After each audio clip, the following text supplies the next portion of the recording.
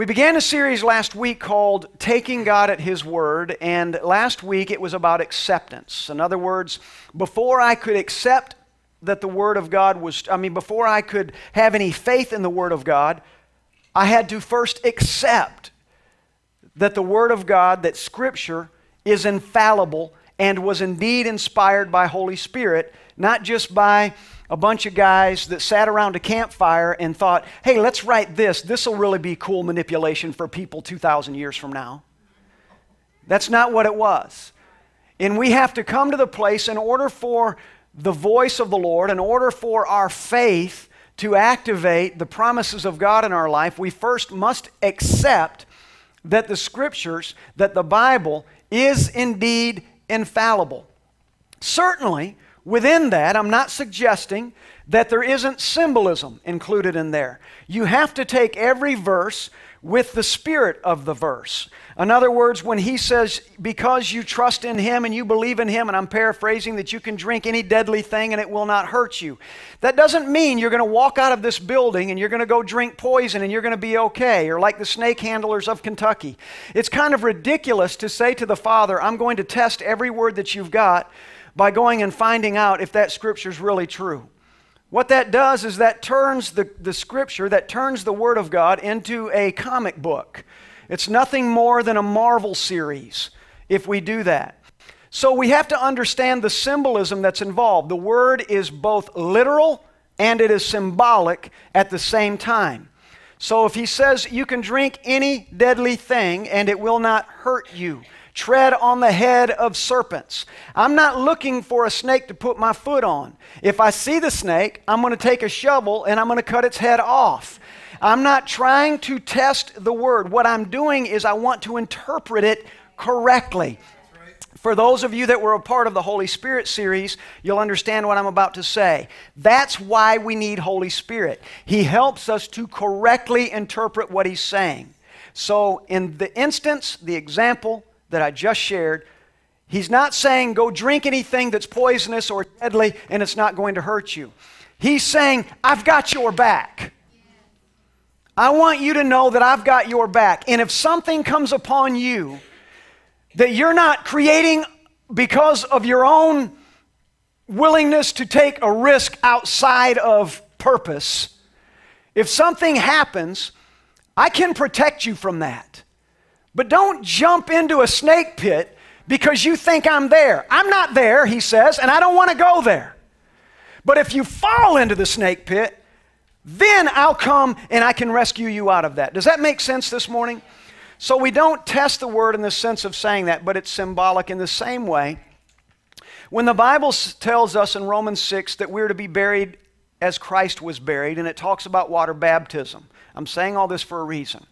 And I love Romans 6, and I love how it encourages us to kind of parallel the stories between water baptism right now in our lives and then the baptism of Christ unto death. When we go down in that water and then we're brought up out of that water, which we're going to have water baptism in a couple of months. We have another one for those that want. We'll have more to say about that soon. But we come out of that water. It is symbolic. It's saying, I'm letting everybody witness naturally what has already happened in my heart and soul spiritually. What the people are about to witness when I go down is that I have died to myself. That doesn't mean I no longer exist. It just means I've made the decision to receive Christ and let Him begin to do a work in me that begins to change my attitudes, my thoughts, my heart, my mind, my spirit. Does that make sense? I come out of that water. It is like Christ was buried and then rose again and was perfect in every way. I can tell you it's symbolic. The same is true of the last example I'm going to use is John chapter 6. When I read about communion and when I give communion and offer communion in this house and we pass the little cup and we eat the cracker, when we pass communion here, this chapter that I always use is John 6. And I know we can use Corinthians 11 and we can use Luke 11 and Corinthians 14. We can use those scriptures to illustrate communion, and I do use those as well. But John 6 is my favorite correlation with communion because everything about John 6 is about relationship and it is about how we react to Jesus Christ. In John 6, Jesus said to those who were gathered that day, He said, unless you eat my flesh and drink my blood, you can have no part with me. Now, who among us would not listen to those words and say, do what and what? Unless we eat your flesh and drink your blood, we can have no part with you? And Jesus was not saying that because He wanted them to grab His arm and take a nice chunk out. He wasn't saying that because He wanted them to insert a straw somewhere into His body and begin to suck the juices. He was saying that because it was symbolic, and I know I'm being a little gross this morning, but I'm trying to make my point really clear. He was saying that because what He wants of you and me, He was exemplifying the kind of relationship He wants. And I taught a series 2 or 3 years ago about being blood deep.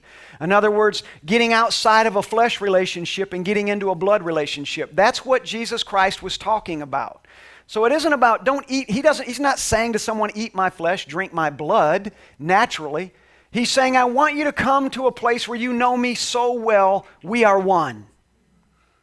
We are one. It is though my flesh is on you and my blood is in you. I want us to come to that place. But see, so many of us, if we're not careful, and all of this is going to make sense in a minute, but so many of us, when it comes to the Bible, if we're not careful, we take every single word and we take it as though it is black and white. It is literal, but it is not black and white. That'll make sense in a minute. When I look at that and He says, eat my flesh and drink my blood, He literally means eat my flesh and drink my blood, but literal from a spiritual perspective. But we, because we're human, because we have a little bit of Adam still in us, that's so curious about the fruit on the tree that we can't have, that we must eat, because we have some of that still in us, we want to look at everything through the eyes of Adam, through the eyes of the natural. But like the song we sang this morning, we've got to come to a place where we see what He sees. Not what in the natural I'm looking at, and we want to interpret it correctly in every possible way. And the only way that we can do that is when we make a draw on Holy Spirit and we begin to explore all the incredible places that Scripture will lead us to. And I want to tell you this morning, Scripture is neither an end, I'm getting ahead of myself, nor a beginning. Scripture is a doorway. There is the history on one side of that door is infinite. The possibilities on the other side of the door are infinite. There's so much available to us. The problem is most see that Scripture and lose sight of what it's pointing them to, and instead embrace only what is said, has been said. They love the history of it, but they don't appreciate the possibilities within it. Do you hear what I'm saying today? So I want to talk about that today, and today the subject is going to be end or beginning. So I can tell you that everything that I read in this Bible is as relevant today as it was the day it was written. Some of this Bible was written almost 6,000 years ago. 6,000 years ago. That's a long time. 6,000 years ago. And we're still reading it today. Never has there been a book more read than the Bible. Never has there been a book more read. Never been a book sold more than the Bible. Never a book more scrutinized than the Bible. Never a book governments have hated more than the Bible. Never. Never a book people have loved more than the Bible. It is literally in every dimension. It is the most loved and hated, depending on it touches every place in every person's heart and soul. Every place in every nation that has any knowledge of it. It literally has the ability to get into the cracks Dr. Seuss cannot. It does so much and has so much potential. And when you read it, You can draw so much out of it, and when I read it, I draw so much out of it that I want to know what I'm not seeing. For some people, when they read it, they want to research other places in reference to that particular scripture that they will find within the cover of the Bible. When I read it, I ask Holy Spirit, show me what about that particular scripture that has never been seen yet. I'm a curious cat. Man, I want to know. I'm sniffing around every corner. I'm looking over every wall. If I can climb it, I'm going to climb it. If I can't climb it, I'm going to find something to prop up against it so that I can get up and I can peek over. Because I am a curious cat, man. I want to know what else is there with this thing. If that verse can change me, has anybody ever been changed by a single verse? Then let's ask ourselves this question. If that verse can change us that much, what else did he say? What else is he saying in relation to that verse that can change us that much more? Is anybody interested in that place?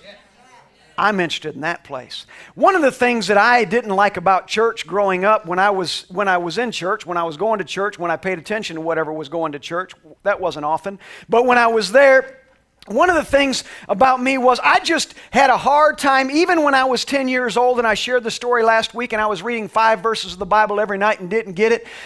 You know what? At that time, everything that was related to God was in that book. Everything I thought that I could possibly know about God, I had to find in that book. So it was easy for me to read 5 verses every night. Well, now I've read that Bible. I don't know how many times I've read that Bible since I was 10 years old. I have no idea. A lot. So you know what? Now I'm like, okay, now I know what's all in there, but man, if that's all there is to it, there's got to be more. And it created a passion in me from which the rock is born. I want to see what I've never seen. And I want to hear what I have never heard. I want to speak what has never been spoken, not because it wasn't available to be spoken by someone else, but because somebody wasn't willing to speak it. Over and over and over and over in Scripture, we find that in the absence of a particular leader that the Father had chosen, he ended up having to choose another because somebody declined the responsibility. At some point in time, each of us, we take and we receive whatever responsibility is allotted to us. Maybe some of the responsibility we get is because someone else declined it. But when we get it, man, let's embrace it. Does anybody hear me? We have a responsibility to search out everything that the Father has for us. And I can tell you there's nobody in this room and there's nobody on this planet that has a full understanding of everything that God has for you and me. When he sent his Son, Jesus Christ, to the earth to be crucified, to die, and then to rise again so that you and I could be reconciled to him, and so that he could send Holy Spirit to help us understand all the parts and pieces to God, when he did that, you know why he did that? He did not do that so that we could come to a place where we were masters of the Bible. He did that so that we could come to the place where we ruled and reigned the entire earth.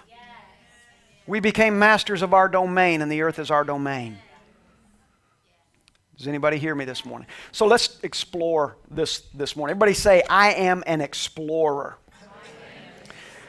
So let's begin by reading, once again, I read this last week. I'm going to read this every week, and that is in 2 Timothy chapter 3, verses 16 and 17 in the English Standard Version, and it reads like this. All Scripture, everybody say all Scripture, is breathed out by God, and it is profitable for teaching, for reproof, for correction, and for training in righteousness, so that the man of God may be complete. Everybody say complete. And equipped for every good work. I'm going to read it one more time. All Scripture, thank you, you don't have to do that, is breathed out by God and profitable for teaching, for reproof, for correction, and for training in righteousness, so that the man of God may be complete, and equipped for every good work. I shared a little bit last week. I'm going to share it again today just for a moment. What the word complete really is. Complete means I have everything I need to get started, but I'm not finished. To be a complete person means I have everything that I need to get started, but my task isn't finished. Let me give you an example. I'm a camper. Those of you that are a part of this church, you know, or this house, you've been here any length of time, you know that a couple times a year, with the exception of the last year and a half, but a couple times a year, I take a group of men out of the church and we go camping up in the mountains of Georgia. And when we go out there, we'll put a 50-pound backpack on our back, and we will hike for 6 or 7 miles, and we literally will cross 21 bodies of water. There'll be streams, or they'll be this deep. They're usually never more than waist deep. I don't think we've ever been deeper than that. But there are streams of water that we will cross, and there's 21 of them to cross to get to these particular campsites that we go to. So when we go up there, and a number of you have been with me on these trips, and we do it a couple times a year, and it's exhausting. But before we go on that trip, we have to be prepared. We need to be ready.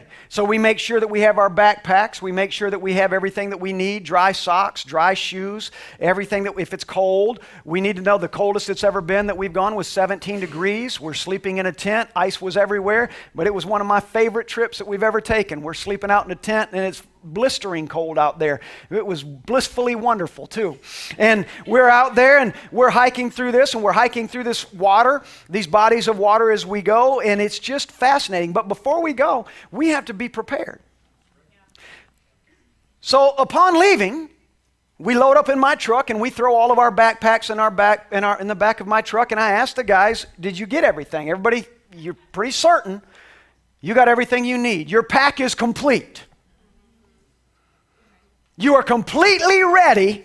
Everybody say completely ready, for the trip. Of course, and everybody says yes, yes, yes, yes, till we get there and we find out that somebody's not. But you get there, but everybody believes at the moment that they are completely ready for the trip. We have our packs, and usually they're around 50, unless you're James Padgett. They weigh about 65 pounds, but he can carry it. I can't. His pants weigh twice as much as mine because he's twice as tall as me. But so we go in and we have our packs and we get there. Well, as soon as we get there, remember, we're completely, everybody say completely, ready for the trip. But we're not finished. We haven't finished the trip. Everything's complete that we need to successfully manage it, but it's not finished. See, now I got to get there and I got to figure out where exactly are we going to enter the forest. What is our entry point going to be this time? So we travel down with my truck. We travel down these logging roads, and they're in the middle of nowhere, and you're driving down these bumpy logging roads, and you see deer and wildlife, and it's beautiful, and it's incredible, and all of this, and they're all logging roads. That's all they are. And we're cruising down these roads and turning here and turning there, and somebody's usually helping me navigate as best they can, because you lose your GPS signal, you lose your cell phone signal, you lose everything. And then we decide where we're going to go, and we park the truck somewhere on the side of the road, and we get out and we begin to make our way into the woods. And we start trekking through these woods, and as we are trekking through these woods, now, again, we're complete. I have everything that I need to be successful, but I'm not finished. See, now I've got to navigate this thing, and we come to the water crossing, and we got to figure out and look at this thing and decide, okay, although I have everything I need, I can't just step into that water and take off. I need direction. Where's the best place to cross? If this is 8 feet deep and it's fast-moving water, that would be foolish for me to get in right there. But there's probably a different place provided. So let me walk down a little bit. Let's walk down here a quarter mile or a half mile or 100 yards or whatever it might be, and let's find a place where we can get through, and we'll go through there because it's a little less shallow, and we all have those packs on. It's the funniest thing. If somebody falls in the water with a pack in moving water, they look like a floating turtle. Because here's this pack on top of water. Instead of helping each other, we are cracking up laughing. Oh, look at that. Get your camera out. Take a picture quick. We're relentless. Don't go camping unless you enjoy. If you don't like being laughed at, don't go camping with me. So we've searched that out. Then we got to find a campsite. We've crossed all this water. We're wet. We're cold. We got to find a campsite. Then when we get there, We're still complete. In our mind and our heart and our pack, we have everything that we need mostly. We're complete as far as the trip is concerned, but we're going to have a fire. We're going to need firewood. See, we couldn't pack firewood in our pack. Even though we were complete in our mind, we knew what we had to do. We knew what we were after, but I can't put everything in there. I can't put live trout in my pack. I have to catch them in the river. I've got the pan to cook the trout in, but I can't put the trout in my pack. I guess I could. If I were Bear Grylls, he carries it all in his pack. But I'm not Bear Grylls, and I don't like the smell of rotten fish. So I've got my fly rod hooked on the side of my pack, but I don't have the fish. So we get to where we're going, and we go out there, and we'll catch some fish, and we'll eat some fish. If we catch some fish, if we don't catch fish, then we eat dry food. I got to find firewood. Find my spot. You got to use the restroom. You got to find a spot to use the restroom. But we're not finished until day 3 when we come out of those woods. And you're feeling pretty finished at that point. All you can think about, we're coming out of the woods, and literally we're walking up the side of this mountain. You have very little energy left, and you're climbing out the side of this mountain, and all we say to each other is, at the top of this mountain, there is a double whopper. Keep going, boys! And that tends to be our motivation. Double Whopper, 2 fries, the biggest shake I can get. I know for all the Optavia folks, listen, I'm going to just tell you right now, I go camping, I'm getting a Double Whopper.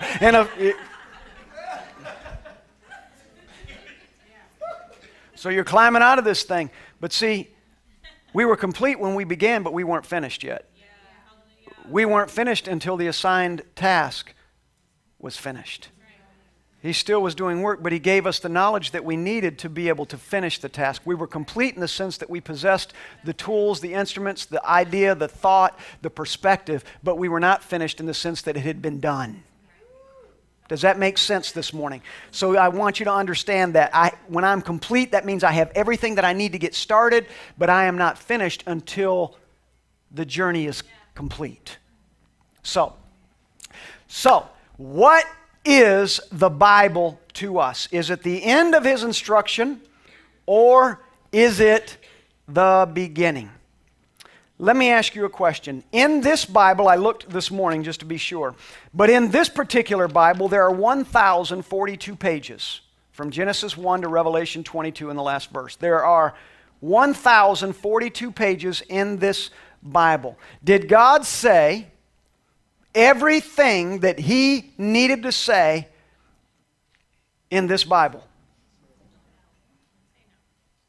Absolutely not. The Bible is complete, but it is not finished. It's complete in its ability to get me started, but it cannot finish me. If that were true, our salvation would come because we own a Bible, not because we received Christ. Remember, the Bible is not salvation. Christ is. The Bible is not even the gospel. Christ is. The Bible is not even the truth, nor is the Bible a lie. The Bible is a book that is holy, and it's only holy because it was inspired by Holy Spirit. There's nothing more holy about this than there is any other book except that it was inspired by Holy Spirit. It is a gateway. It is a doorway. The Bible, as I said before, I say it again, I want to make it clear, I'm not trying to ruin anybody's theology, and yet I am. Because if you believe for even a second that the Bible is the gospel, you are robbing yourself of the fullness of what the Father wants to finish in you. You might be complete, but you aren't finished yet. And he wants to do some finishing work on us. He's not looking for a house that is framed. He's looking for a house that he can apply drywall and roofing and paint and carpeting. He wants to finish the foundation of who we are, the completeness. We might be done, but we're not finished. Does anybody hear what I'm saying? So when we go to this and we look at this, and I can tell you that He has not said everything that he's ever going to say right here in this Bible. He has not.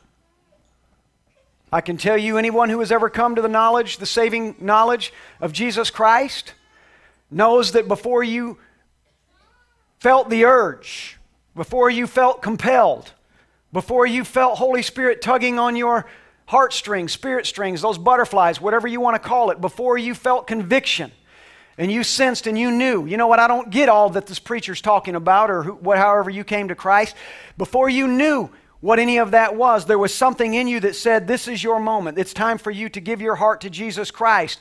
And you felt that. Your story cannot be found within the pages of this book. Does it make your story invalid? It does not make your story invalid. See, God still had something to say, and He had to say it to you, Sherry. And He said, Sherry Beck, I want you to know something today. I want you to come and serve me. And He called you out.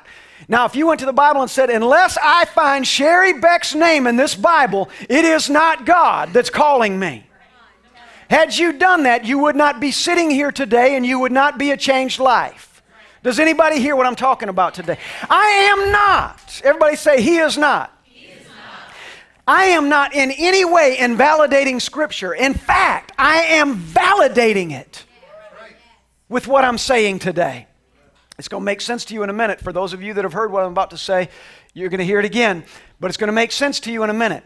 So, does God, did He say everything that He needed to say in 1,042 pages? Absolutely not, because He knew that one day He was going to have to call Steve Parker, and He knew that nobody was going to read in here, hey, on this particular day, on July the 8th, 1985, don't forget to call out Steve Parker, because he's going to be sitting in the back of that church in Houston, Texas, waiting for somebody to call his name. I'm glad that the preacher wasn't looking for that verse in his Bible, because he wouldn't have found it, and I wouldn't be here.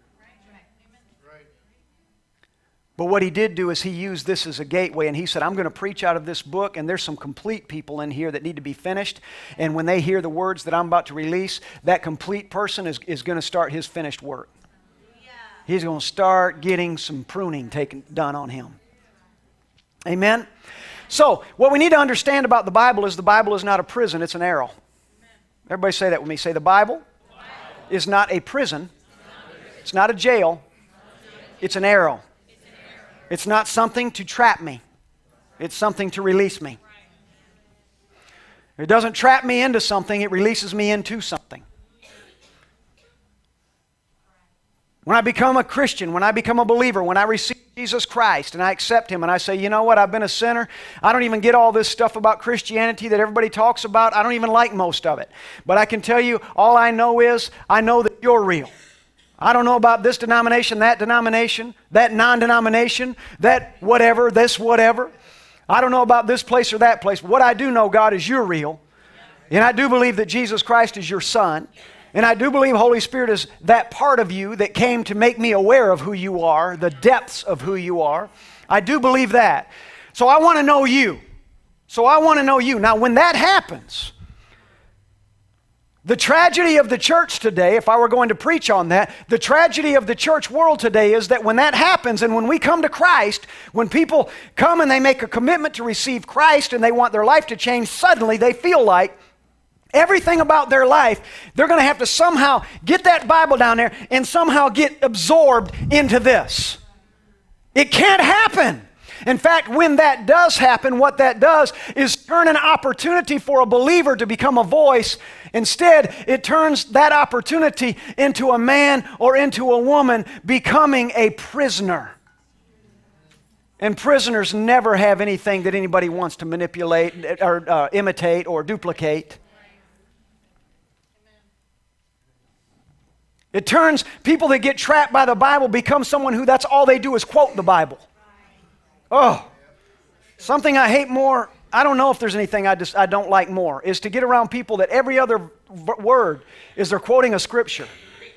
I'm thinking, Lord, you know the Bible, but do you know Christ? Holy cow, you can quote scripture better than anybody I know, but do you know Christ? I stopped, honest, true story, I stopped memorizing scripture long time ago, 15, 20 years ago. I had the whole book of James, the entire book of James memorized from front to back because I thought every good preacher did that. And I was so thankful for the day that I realized, man, it isn't about what I'm quoting. It's about what I'm living. What do I believe? Is there anything? Most of the time when people quote Scripture over and over because they don't have enough of Christ in them yet, they haven't explored His places yet enough to have something else to talk about. Does anybody hear me this morning?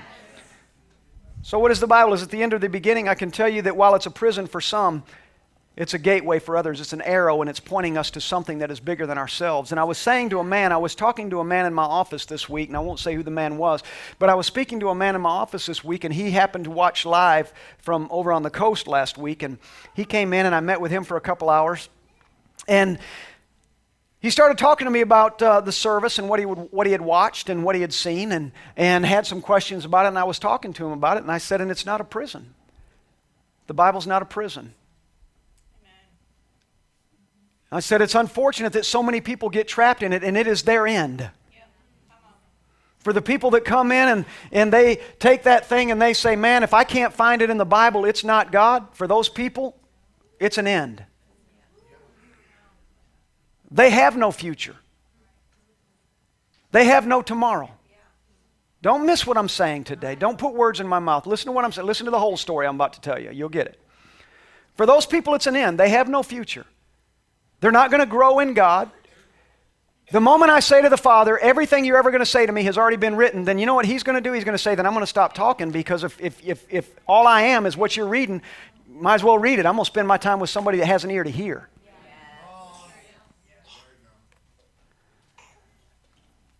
Why would Scripture tell us that we need to be people that have eyes to see and ears to hear if there was nothing He was going to show us and speak to us?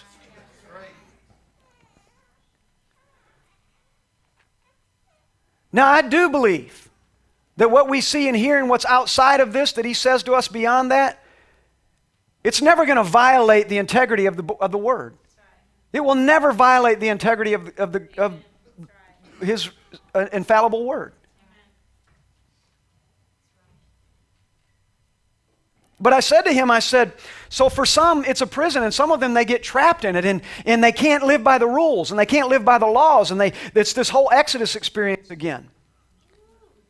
And they get into this thing, and they begin to look to the cow and the calf, because the Word, because the rules, because the regulations, they don't understand it, they don't get it, they don't understand. Now, we didn't have the law yet, but he said, but I said they begin to live in a way they can't get it. They're frustrated, they're mad, they're angry because they read this and then they just can't do it, and they feel guilty all the time. And I said, but then there's others, they look at this and they say, okay, this is pointing me and telling me that God is actually bigger than this book. God is actually bigger than this book. And if I will explore those places in the kingdom of God, if I will explore and if I will ask the Father, tell me what you want me to know, He can finish what He had already completed. Scripture completes us in the sense that it gives us the foundation that we need to grow on. But what about all the people that have gotten saved and gone to be with the Lord, and they're sitting with Him today, and they never read a single verse in the Bible because they didn't have one? I mean, you keep in mind, this thing has only been around like this in this form for a couple hundred years, 300 years, 400 years. We've only had this thing for about 400 years, so everybody before that, everybody before 1500 and whatever, too bad for you. Sorry that God didn't care about you. I mean, there weren't even printing presses. To get a Bible would have been impossible. The only people that would have had a Bible would have been the teachers, the priests, because it would have been impossible to get. And it wasn't even this thing that is the Bible. They had the Septuagint, the first 5 books of the Bible, Genesis, Exodus, Leviticus, Numbers, and Deuteronomy. And then when the Codex came around, when we got the Gospels and Scriptures beginning to be developed, and the printing press and made it available to everybody, suddenly, because it was available to everybody, we begin to make this thing a prison. And the Father said it was never meant to be a prison. And there's so many people that are trapped by that. There's life in it. There's life that flows from it. But the life should lead us to the fullness. It should not lead us to Revelation 22:21 and then say, the end.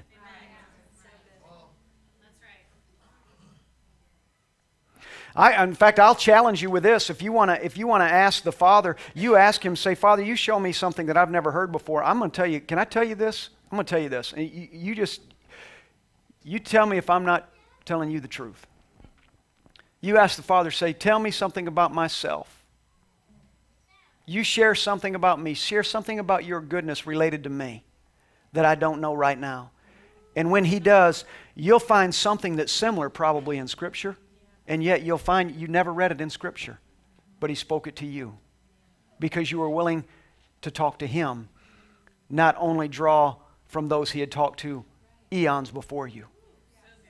I hope you're hearing what I'm saying this morning. I'm not invalidating this. In fact, if you'll hear what I'm saying and you can draw from me, the words in this book will become more powerful to you than they have ever been before. We're getting there. So how do we explore these possibilities of His Word to us without adding to or taking away from His Word? His Word, the Bible says, and I want you to turn there to John chapter 21. You know what? I'm going to have to read it on my iPad because I left my glasses in my office. But I want you to turn to John chapter 21.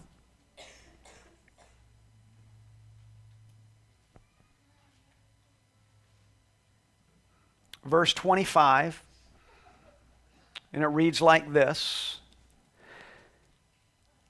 And there are many things which Jesus did, which, if they were written in detail, even the world, I suppose that even the world itself could not contain the books that would be written.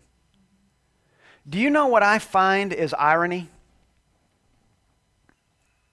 That so many churches and preachers even today that are standing up and saying, put your faith in this Bible. Put your faith in this Bible. I find it irony that God never said it, and that is not even in the Bible.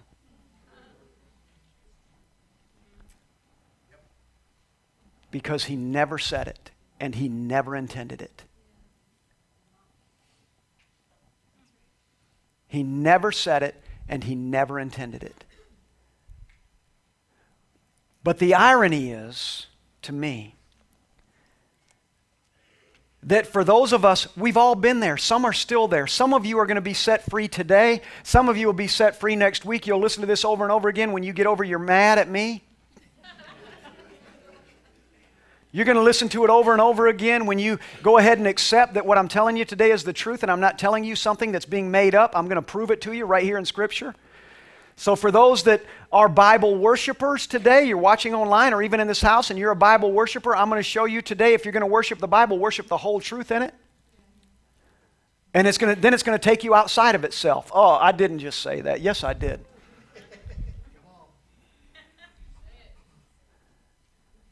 I did. That's the irony. That if you really believe the Bible to be true, the Bible is that arrow that points you outside of itself. But we conveniently skip that verse. Because we're comfortable in the known realm. We're comfortable when people want to argue or people want to ask us questions about the church if we can lead them back to the Bible. I don't even want to lead anybody back to the Bible. I want to lead them to relationship. I want to lead them to Christ. And the Bible and Jesus Christ aren't the same. It's not the same.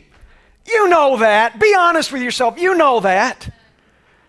They didn't come and take a Bible and put it on a cross. There's no hands, no feet, nothing to put a spear in the side of, nothing to put a crown of thorns on, no beard to pull out. It couldn't walk down the Via Dolorosa on its own. Couldn't carry a cross. The Bible and Jesus Christ are not the same. The irony is the very Bible we put our confidence and our faith in, the very one that so many people believe that is the all in all, and it is the end and the beginning. It is the complete work. There's nothing after this. I'm so thankful that I have this. Remember, a few weeks ago I talked about looking on the other side, what's past it? The Bible itself says there's more beyond me. The Bible itself, the very Bible that we read in about, 8 or 10 times it's mentioned in Scripture about not adding to or taking away from the spirit of it. Right. Not the letters. If it were true that it was taking away or adding to the letter, that we don't know, not a single one of us possesses a Bible that would be valid in that case. Because every translation upon every translation upon every translation loses something of the value of the first. Do you hear me today? I know this isn't the kind of preaching most people are used to, but I'm just trying to help you understand the truth today because I want you to get outside of this place. So let's talk about what's the Bible do? So the irony of it is the Bible that says don't add or take anything away from it, it's that same Bible that says there's a lot more in a place that's outside the covers of this thing you're reading right now. That's in your Bible. That's in your Bible. We just read it. Let's read it again, because I don't think some folks got it. So read it again. Let's put it up there. In John 21, it says, 25, and there are also many other things that Jesus did if they were written in detail. I suppose that even the world itself could not contain the books that would have to be written.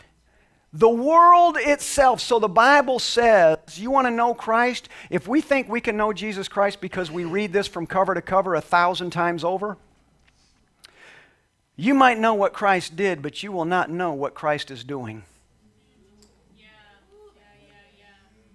You might know what the potential of God was, but you will not know what God's plans are. And if this has so much value, why is it the very same Bible, Kevin? The very same Bible says, if you think this is good, remember when Jesus in John 6, in fact, I'm going to refer back to it. Remember in John 6, and Jesus says, if you will eat my flesh and drink my blood, if you don't eat my flesh and drink my blood, you'll have no part with me. And then the Scripture says, a few verses down, it says they all looked at him cross-eyed, thinking, what in the world are you talking about? Or have you lost your mind? What are you doing? And he said, you know what? If you have a problem with that, what are you going to do when I ascend into the heavens? He said, you're about to see what you have never seen before. I'm going to ascend into the heavens. And then the very next verse says, and many of them walked with him no more. They thought he was a lunatic. They said, you've lost your mind. So when we consider that, and you transpose that and lay that on top of what we just read, the world, if the works of Christ were written in a book, I suppose the world itself could not contain them, would not be large enough to contain them. How badly do I want to know him? Then I need to know. This thing is an arrow pointing me to search out the parts that haven't been searched.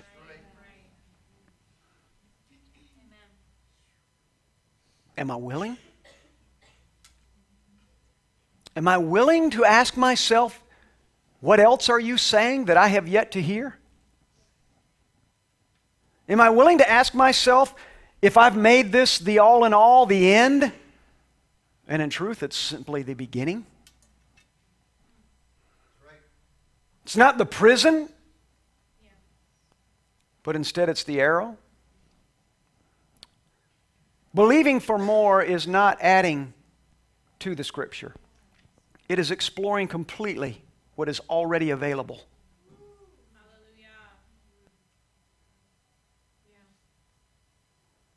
What good?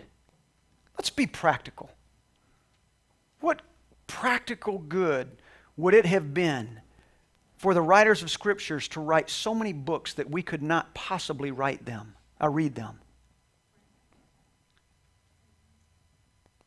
What good would it be? And what good would it be for the writers to write books that would not be applicable in every man and every woman's life?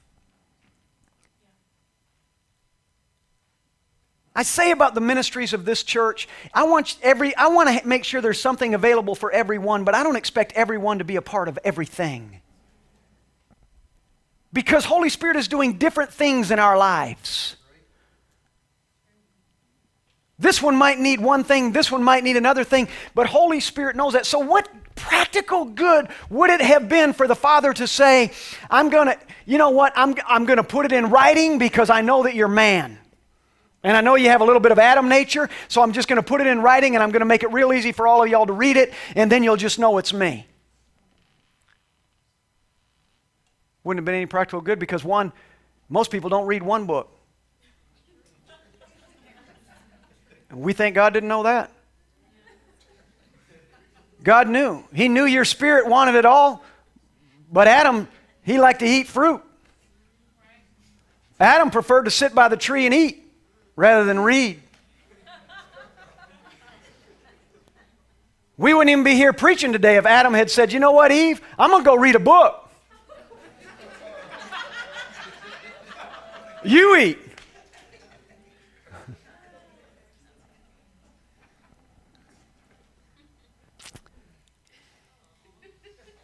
Matthew 22:29 reads like this. Jesus answered them, and this is concerning the resurrection. He said, you are wrong because you know neither the Scriptures nor the power of God. Interesting statement. He separates the two.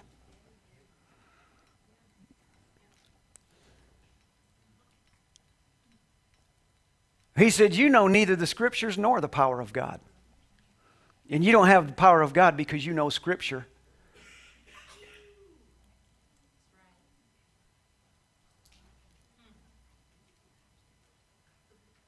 And I don't care what version you read this in, it reads the same.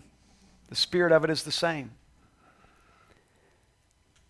He said, Jesus answered them concerning the resurrection. He said, you are wrong. He said, your interpretation of what's about to happen or what you can expect is wrong because you don't know the Scriptures nor the power of God, and yet they were, in fact, go there to Matthew chapter 22. Let me do this real fast. Talking about whose wife is this one going to be in the resurrection? Man, I don't have my glasses on, so I'm going to have to do the very best that I possibly can. This could be near impossible. I don't know, honey, can you hold in the front row? I'm not kidding, I can't see this thing. I need some glasses. Let me use your glasses, please. They're pink. This is sweet. I like this. They don't even fit all the way back to my ear.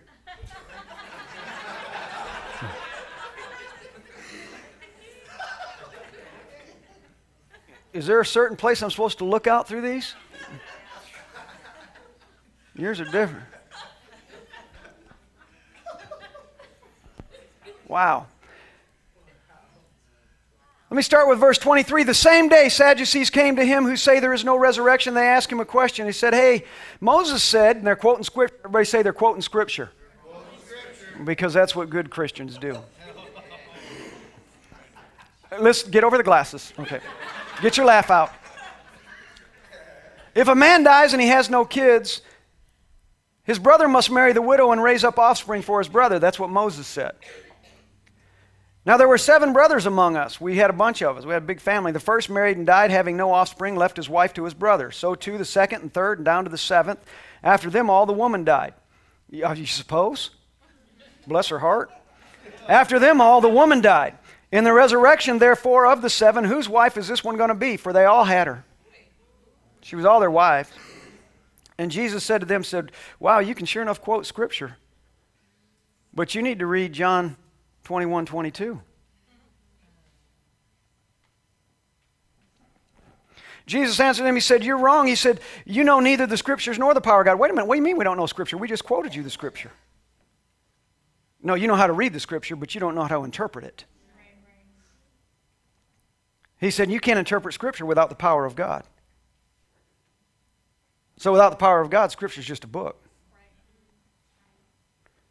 He says, you are wrong because you know neither the Scripture nor the power of God, for in the resurrection they neither marry nor yada, yada, yada, and the rest of it, and you know the rest of the story. Thank you, honey, for these. These are nice. He said, you know neither the Scripture nor the power of God. He says, but if you want to know the power of God, get out of your Scripture for a few moments and let me show you a miracle. Thank you. Oh, that was so nice.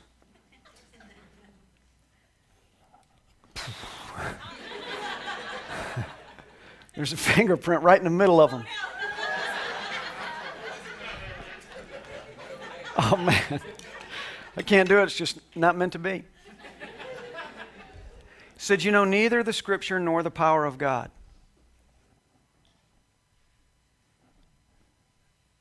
He said, if you'd put that down for a moment and consider that the Father might want to be saying something to you, Sadducees, how's he going to say it to me? Well, for one, I'm talking. Do you want to hear what he's doing right now? Just listen to me for a second. Oh, wait a minute now. You're not in the Bible, at least not in the Bible that we like. Jesus said, doesn't matter if I'm not in the Bible you like. It doesn't disqualify me. I'm qualified because I and the Father are one. He is my Father and I am His Son. So if you want to hear, you want to experience the power of God, you don't know the Scripture nor the power of God, you want to experience the power of God, then the Scripture will begin to make sense because you'll begin to interpret it not with your mind but with your spirit. Right. And He'll begin to that Scripture that you right now use as law will begin to become life. Yes. It will lead you to places, not trap you in places. Hallelujah. Right. Is anybody hearing me this morning? Amen. So Jesus said concerning the resurrection, you are wrong because you know neither the Scriptures nor the power of God. And then I want to read this verse in Psalm 25:14. In the English Standard Version, it says this. This is amazing. Psalm 25:14 says, the friendship of the Lord is for those who fear Him, and He makes known to them His covenant. Going back to the impracticality of the Father releasing enough books to be published so that we could know everything about Christ and His ability to do a work in our lives and change us. It's impractical because most people don't read a single book, let alone books that the world isn't big enough to contain. And yet, He says, if you can accept that what this is doing is pointing you to something greater, which is what John 21:25 says, is pointing you to more. There's more if you're willing to explore it. You know that one that everybody looks past? There's more if you're willing to explore it. But He says, for those who fear Him, He makes known to them His covenant. That's what happened to everybody who never had one of these. They feared Him, and He made known to them His covenant. Now listen to this. Let me tell you what that second word means, friendship. Let me read it again. The friendship of the Lord is for those who fear Him, and He makes known. Everybody say, He makes known. Thank you. To them, His covenant. The interpretation of that word friendship, you ready for this? Yeah. Are you ready? Yes. Are you ready? Yes. In the original text, the interpretation of that word friendship is secret counsel. So let's read it like it was originally written. The secret counsel of the Lord. Oh! The secret counsel of the Lord is reserved for those who fear Him.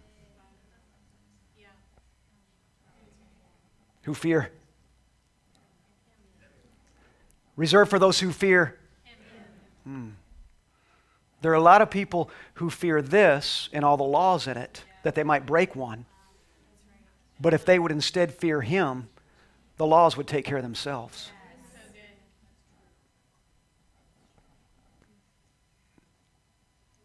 I'm just talking and hoping someone's listening. The secret counsel of the Lord is for those who fear Him, and He makes known to them, those who fear Him, His covenant, His promises. His promises. So how do we access the secret counsel of the Lord? By using the tools that He's given us. I'm going to read the Bible, but I'm not going to read Scripture as a law. I'm not going to read it because I'm legally bound to read it. I'm going to read it because I have expectation that it's going to point me to John 21:25 and show me things I have never seen. I want to know where the book is that Jesus did on the second. I want to know what happened after the wedding of Cana. I want to know, tell me about the conversation you had with all those people that were at that wedding and came and talked to you and asked you what just happened. I want to know, I want that. Where's that volume? Where's that volume where after you raised Lazarus and you called him out of that tomb, where's that book when you walked away from there that tells me exactly what kind of conversation you had that night before you laid down on your cot, sitting around that fire with those men who followed you and they wanted to know more? I want to know about that conversation.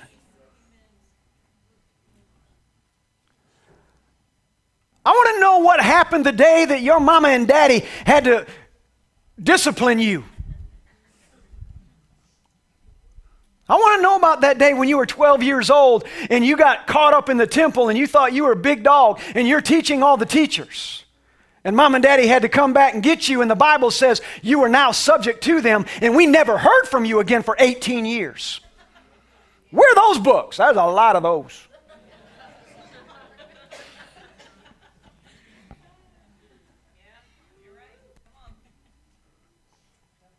He was getting Adam worked out of him.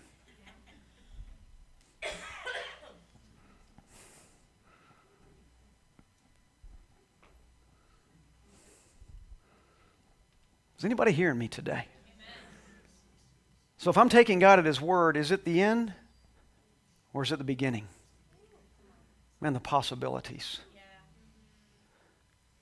Hallelujah. If you can get what I'm saying to you today, I can promise you it will change your life. He said to those Sadducees and those Pharisees, He said, you know neither the Scriptures nor do you know the power of God, because if you knew the power of God, you would not have interpreted that Scripture like that.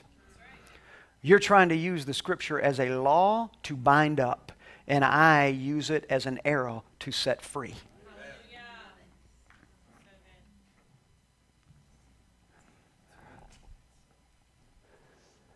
And I got to tell this, and I'm going to wrap it up. I remember years ago, I tell this story because this is a man that I loved and love today.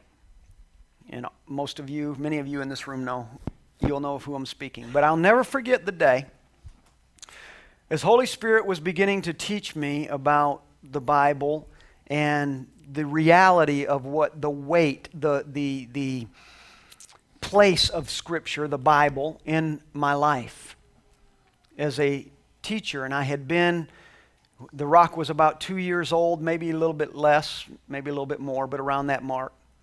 And he was really beginning to teach me and help me become aware of John 21:25 and what's past that, all the things that Christ did, and being willing to explore what's outside of that, because God's still talking. And he was exploring that, and I was talking about that on a particular Sunday morning, and I tossed the Bible just like that out there on the platform.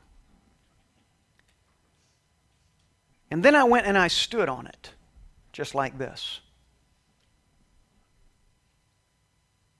And you could have heard a pin drop just like that.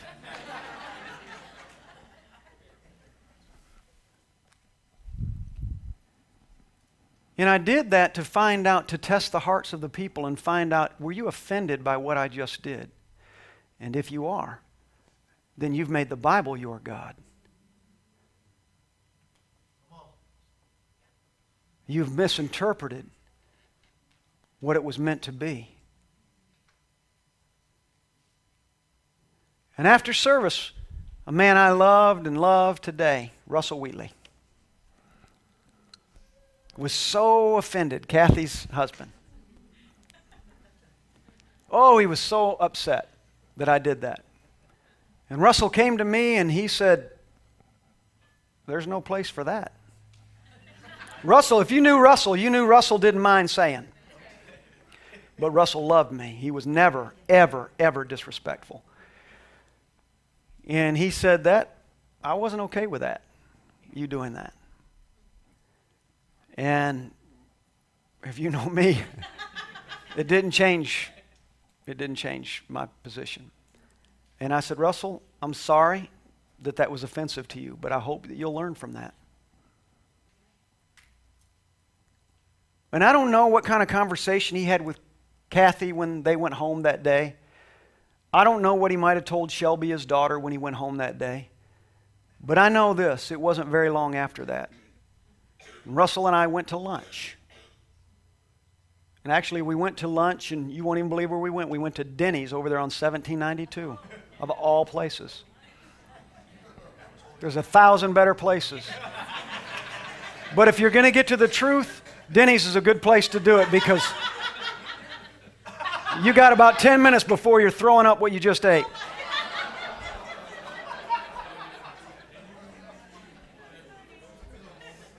But we sat there and Russell said, I just want to talk to you about that day.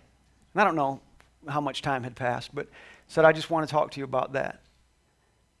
And he said, I get it. I now get it. Never has anyone had more. There are those with as much, but no one has ever had more of a heart than Russell Wheatley.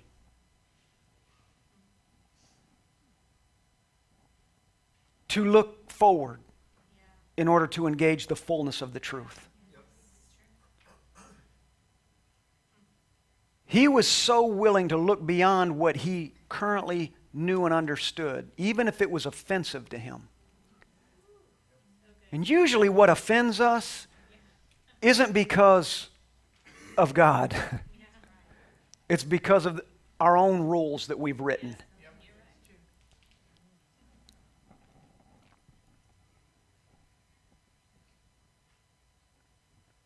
But the day that I did that, not only helped awaken the people, but what the people might not have known is it began to awaken me. And helped me understand, you know what, I stood on that, and I threw that down on that floor. And it might have offended people in here this morning. Maybe you're watching online and it offended you because the perspective you come from, everything you've ever heard was, it's like the American flag, man, it doesn't touch the dirt.